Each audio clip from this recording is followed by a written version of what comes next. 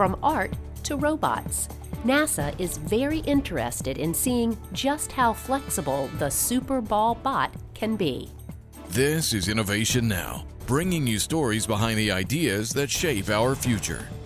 Building a system of rigid components connected by flexible joints and cables is not a new idea. Artist Kenneth Snelson began exploring tensegrity with his flexible sculptures in the late 1940s. Today, these structures show up in everything from baby toys to the Georgia Dome. But now, NASA is looking at building a spindly sphere that could change the way robots work.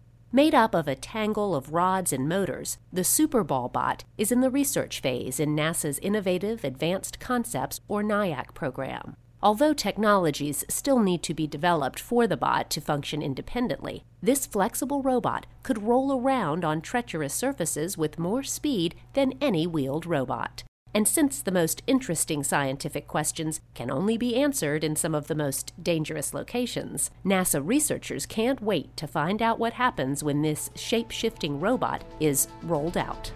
For Innovation Now, I'm Jennifer Pulley.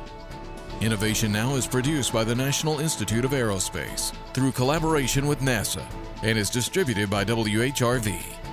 Visit us online at innovationnow.us.